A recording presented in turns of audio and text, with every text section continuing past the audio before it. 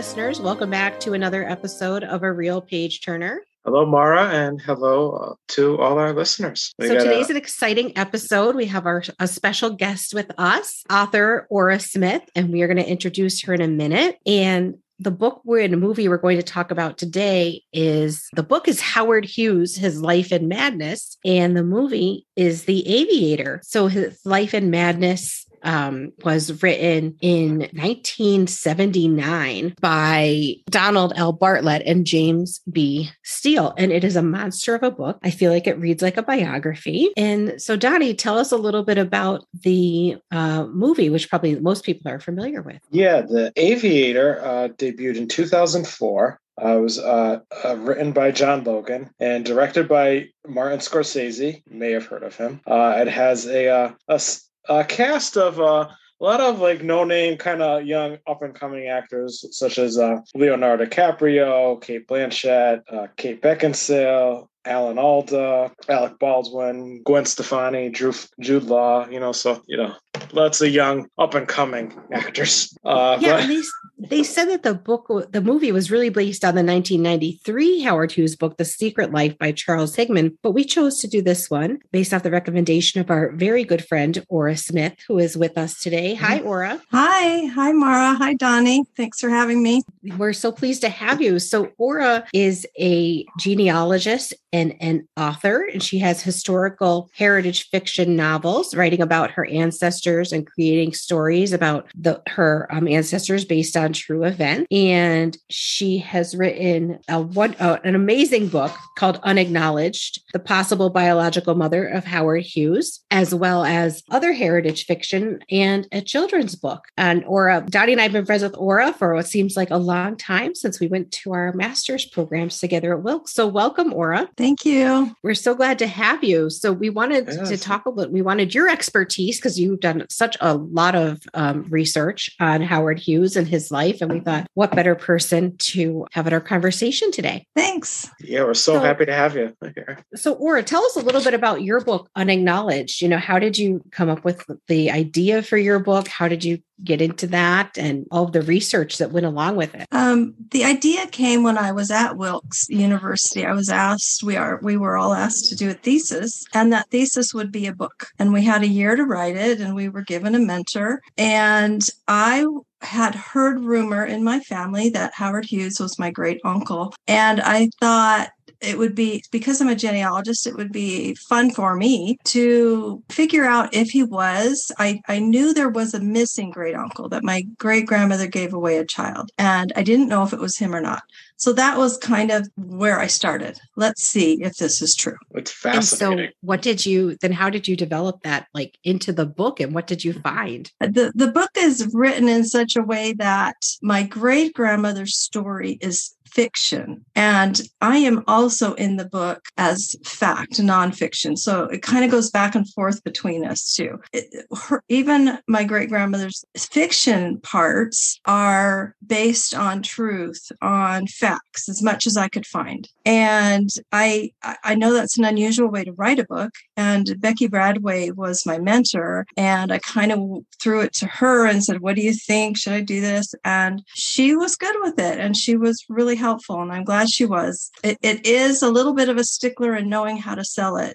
Do I sell it as fiction? Do I sell it as nonfiction? Because it's both. But and I loved it. I thought it was so engrossing, and playing back and forth between your family today and you and what you know and what you don't know. And I thought you were very clear in that, and I thought it was great. I've had a lot of good response, and especially people who have said, "I've wanted to research my family, and this makes me feel like I can do it," because I tell them how to do it, basically, but with the story. Yeah, it was great. So, based off of your kind of experience and, doing a lot of research on Howard Hughes, what did you think of the Aviator movie and the book that you had recommended? How do you not like a Scorsese movie? But for instance, for those who have watched it, it starts with his mother giving him a bath. He's maybe 4 or 5. He's being asked to spell the word quarantine. And she is saying something about, she's teaching him about about there's no safe place,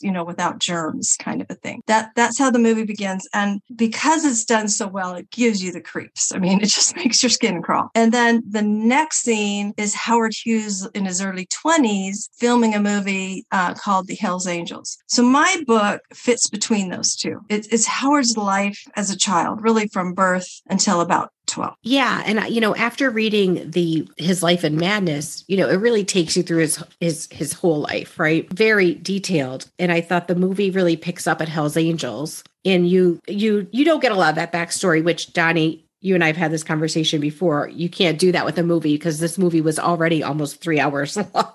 So yes.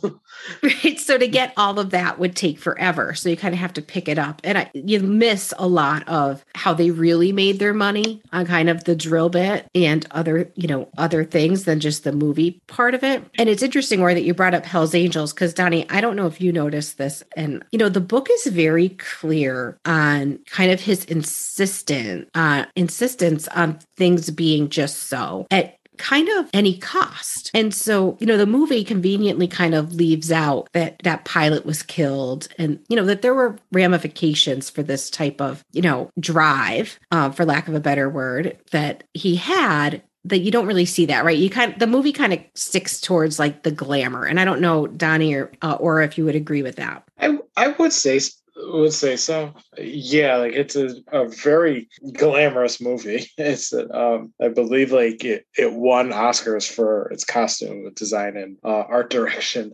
So yeah, it's like they do touch on, like in the film, touch a lot on like his kind of personality and his quirks and his OCD, but I kind of sense that like it came like a lot much like later in the film. Like towards the end, he's just like full blown like madman pretty much, and just kind of little hints here and there throughout the film that he's a little off kilter, I noticed. I found myself, and this is probably just because of my research of him and thinking that he may be related, I found myself being really sensitive to the way Scorsese used his OCD, his drive, his perfectionism, his motivationalism. He sensationalized it. And I thought, we probably all know someone that has mental illness, right? And it hurts it hurt me to see that done to Howard Hughes, no matter how much truth is there. I guess that makes a movie, right? You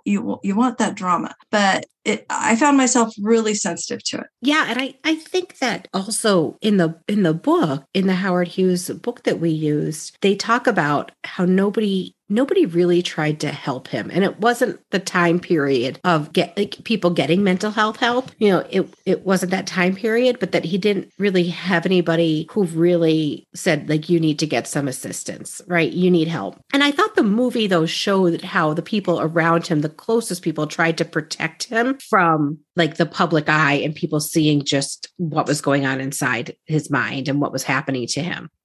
And one of the criticisms I was reading said that scene where he is in the screening room and he's there for months and is only drinking milk and he's naked and it's kind of a really big psychotic break, that in the movie he's much younger, but in real life, and in the book he was probably nearer to his 50s. And I thought that was interesting. But the other thing I thought they left out in the movie, and again, it's about glamour because they show, I think, Ava Gardner coming and trying to help him, but it left out his whole marriage to Jean Peters. And he was truly married to her during a lot of that time. But they never put that in the movie, that he was actually married to someone for quite some time. And maybe it's because, she's not a well-known starlet, but I thought that was interesting that they left that out. Yeah, because this is like, there was like very glitzy and like, and I did kind of like it because I'm a big fan of like old Hollywood movies, so I did like that feel of the film and that, and like seeing like these stars, like Cate Blanchett playing Katharine Hepburn and Ava Gardner and Errol Flynn and Spencer Tracy, these like old classic Hollywood stars. So yeah, I think definitely is wanting to focus on that aspect as opposed to his marriage, which I thought it was kind of odd because because the whole time, like after reading the book and I'm watching the film, I've heard of it, but I had never seen it before this podcast. I kept thinking, it was like, okay, he's like, I know he's been married, and is his wife going to show up at any time? And I'm reading the Wikipedia and seeing the cast list for it, and I was like, oh no, there's no one listed under that character. So it's and a little Kate odd. Blanchett won Best Supporting Actress for this, as for her role as Katharine Hepburn. Yeah, she did, and she was very good. Yes. So Aura, like reading the Howard Hughes' Life and Madness, and then reading your book, there's a lot of, I think, quotes and scenes that are similar. So it seems like his life was pretty well documented. Like, did you find that, like some of the notes, like the letters that his mother sent him and he sent back, it seemed like it was pretty well documented. Well, as a researcher, you're always wishing there were more. Yeah. But what's interesting is that, yes, there was that documentation, but there wasn't of his birth. And I have a whole chapter on that. Why? Why did the biographers not agree on the birth information, where he was born, when he was born? Why did he not have a birth certificate? There's so much to that plays into Unacknowledged, my book. But one thing I liked about his Life and Madness is that they didn't just say Aline Hughes, which is the woman that raised Howard, that she was, paranoid and a germaphobe and that kind of thing. They proved it by finding letters, as you mentioned, that she wrote to Howard Hughes's summer camp. I believe he was between 10 and 12 when he went to this camp. He went more than once. And her letters are filled with paranoia and, she herself was over domineering. And it gives you, it gave me a better feel for how Howard was living. He was what people would say has social avoidance disorder, very shy. His father was the opposite. He was an extrovert, and he was rarely in Howard's life as a child. So it's interesting. To me, it was interesting to see this play on his parents, who Aline died when Howard was 16 and Howard Sr. died when he was 18. So he was left with this fortune at a very young age. Yeah, I thought that was really interesting in the book. It really gives you like a lot of backstory that, we get some insight into what has happened to him and how maybe his parents' death contributed to some of, I don't want to say his mental illness, but things that were happening to him. He was left with kind of no family. I mean, he had family that took care of him, but he really was more comfortable being on his own. True. There was one part in the movie that really stood out to me is the scene where he's going to the premiere of I believe it's the Hell's Angels, and he's going with Gwen Stefani's character, and the interviewers are asking him like what he thinks, and he's like struggling to come up with like what to say or something. It was just a very awkward moment, and he's like, oh, this is a big night, and can't like really get out the right words. So I think that was kind of like the whole awkwardness of that exchange, really like was kind of like a selling point to me of his personality.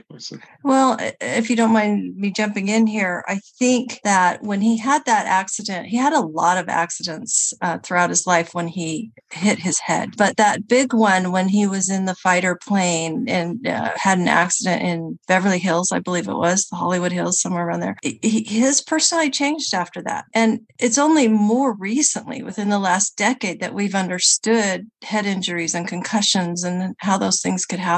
He did not even smoke a cigarette. He rarely drank. He was very clean in what he ate, except for his cookies and ice cream. But he changed, and he became a drug abuser. And I think these head injuries played into a lot of what people think is just mental illness, but maybe there was more to it. Yeah. And that was interesting to read that. And you just made me think of something when you said with the drug abuse, and they said in the book that he was addicted to codeine and pain, kind of pain pills, or pain medicine, but they don't show that at all in the movie. They really show him always carrying that little tin of soap that he then takes to the bathroom and washes his hands. So we get a look into like kind of his OCD and germaphobe tendencies with always having that little bar of soap soap, like for a while. Like it took me a minute and I was like, what is I thought maybe was that the drugs, but then I realized no, he carried his own bar of soap everywhere. And so they really didn't touch upon the codeine dependency in the movie at all, which was, interesting. Yeah, I did find interesting about the film is like with how long it was. Like you mentioned it, like it was running at close to 3 hours, but like yet still is how like pigeonholed it was, and very how much was cut out and how much like what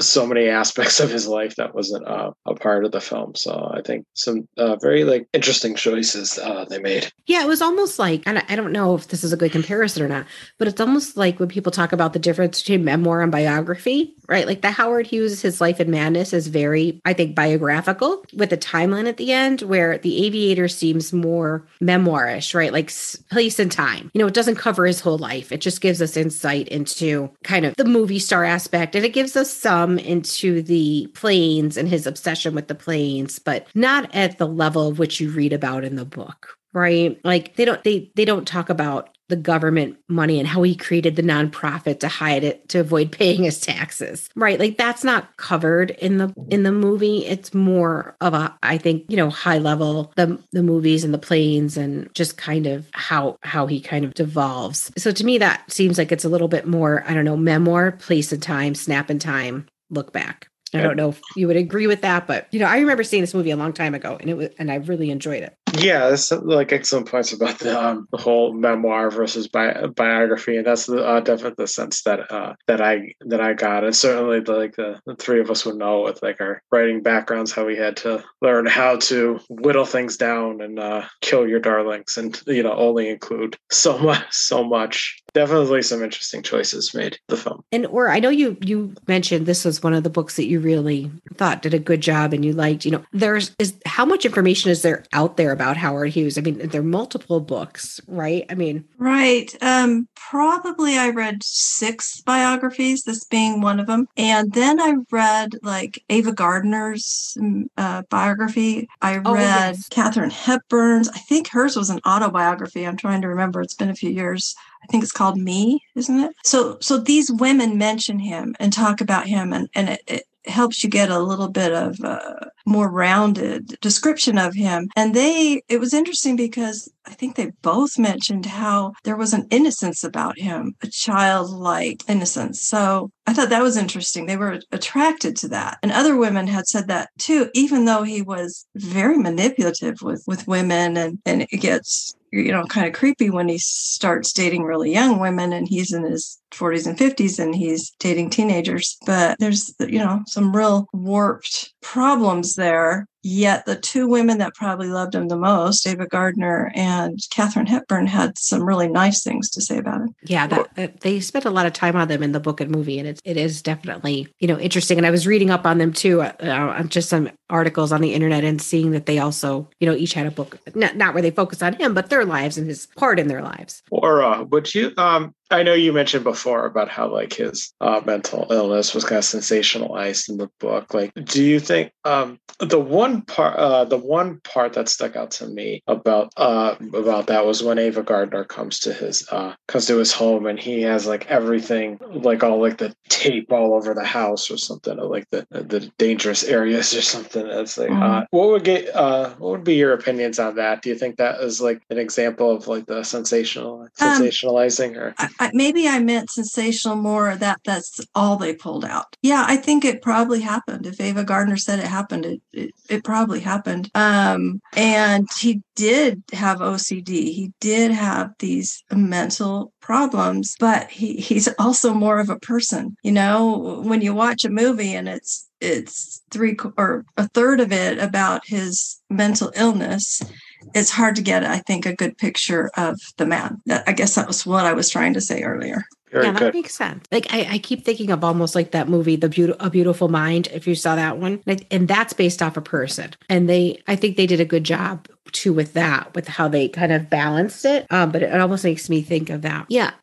I don't know, reading this book and seeing this and then seeing the movie, you don't ever really get to see Howard Hughes too much as of a person. I mean, you get a 50-yard view, right? And you have to and maybe that's by design because he didn't let many people very close to him. Right. There's those that he let close to him were his employees toward the later part of his life. And there's a book, I can't remember the title, it's by Wenton and two other men that that Howard Hughes had employed. And they said that a lot of the OCD information that had been out there, like the Kleenex boxes and stuff, was not true. So I wasn't sure how to take that, but if they're the closest people to him, you want to believe it. So that was interesting to see their take and read their information. They were with him to the end when he died. And to me, the kind of, I don't know, I'm always looking for the psychology of people, I guess, but I saw Howard as somebody who turned from his family. His parents died, but his parents' extended family, he wanted nothing to do with on both sides. And I think he used these employees kind of as that substitute. They were loyal to him and he trusted them. And I found that interesting. Yeah. Yeah. Like, and they say how he took care of them in his will that he did numerous times. And, he wanted to take care of them when he was no longer here. So I thought that was, nice. And they did a good job of showing that in the book. I don't think they went as much of that in the movie, but, definitely the book gives you, you get a wrap up right on his life because, we kind of get to the end, whereas the movie doesn't do that. But I think, Donnie, you said you hadn't seen this movie before. And so what was your first impression? Yeah, it was very long. But I did, mostly enjoy it. I did I think it was a technical masterpiece. I love the costumes and the production design and the cinematography were very top notch. And that's I did enjoy it, but there were there were some things that couldn't get on your nerves a little. There were some parts that were a little boring at times, but overall, I thought they did a really good job with aging Leonardo DiCaprio, right? Because they say Howard Hughes is a very distinguished, good-looking, tall man. And obviously Leonardo DiCaprio fits that bill. But I thought they did a really good job at aging him. When we see him in the scene when he's in the screening room, right? And he's been in there and has no clothes on. You really see that in his features. They've kind of how they've aged him. And I thought that was really done really well. They saw the toll that is kind of taken on him. And I thought Leonardo DiCaprio did a good job. And I don't know, or after all you've read about Howard Hughes, would you agree that Leonardo DiCaprio was? I thought he was good, especially, Howard Hughes was hard of hearing and Leonardo DiCaprio kept turning his head, putting his good ear out and his mannerisms. And I thought he did a fantastic job and he's beautiful to look at too. But the only thing that really stuck with me was that his eyes were blue and Howard Hughes's are dark brown. And so it kept throwing me a little bit. And that's a silly, stupid thing, but that's just me. Oh, that's interesting. And you wonder, I don't know, this movie is 2004. You'd have to think they would have had contacts or something if they wanted to. But I noticed that hard of the hard of hearing, because when you saw him in I want to say the court, but it was not a court. It was the committee hearing. Yeah. He kept putting that one thing up to his ear so he could hear what they were saying. And I thought that was interesting. I thought he did. Yeah. He did a really good job of that. Oh, one thing I did want to interject is speaking of that part, I did really like Alan Alda's character. I think he did an excellent job. And he actually was nominated for a supporting actor Oscar for his performance, as well as Leo for Best Actor. So it's I really like the exchange between them. I think that was obviously they're very wordy scenes because it's all just dialogue and that, but it was a very compelling part. Those are some of my favorite parts of the film. Well, and Howard Hughes not going in the public at that time, it was huge for them to see him speaking at long lengths and showing his intelligence and his drive. That was a big deal back then during those committee hearings. Yeah. And almost, he knew the gravity of it, that he had to go out and do it because he knew he had to, he kind of just pulled himself up and did it, because they don't really show in the book or the movie, anybody getting him help or him figuring out how to do it. He kind of just said, I'm ready, get me some clothes, I'm coming out, which is interesting because he just did that. Well, it makes you wonder if they over-exaggerated the OCD stuff when you see him in that situation. I don't know. Because because the book seemed consistent with it. And it's like, yeah, you wonder where those reports came from, because like who really knew him that was reporting on this? You have to want, right? You don't know. He's one of the most mysterious celebrities of all time. Like there's so many questions regarding his whole life and about it that it's not a surprise that there's been so much like devoted to him, like this film and then like numerous books and everything about him. Just a very very mysterious figure that is fascinating to learn about. Yeah, I mean, I remember seeing this movie when it first came out, and probably more so because Leonardo DiCaprio was in it.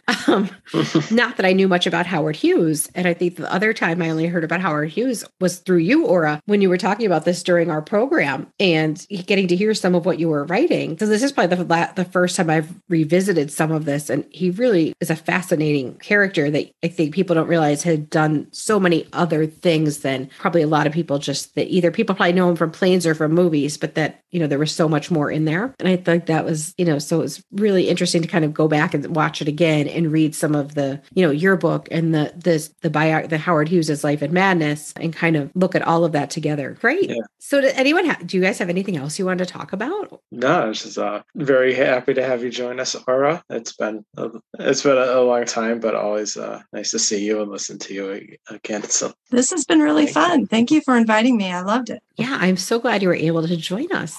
So listener, I hope you enjoyed our conversation today, and maybe you go out and now learn more about Howard Hughes and read Aura's book and rewatch the movie, with some a different lens. So thanks everyone, and keep reading and keep watching.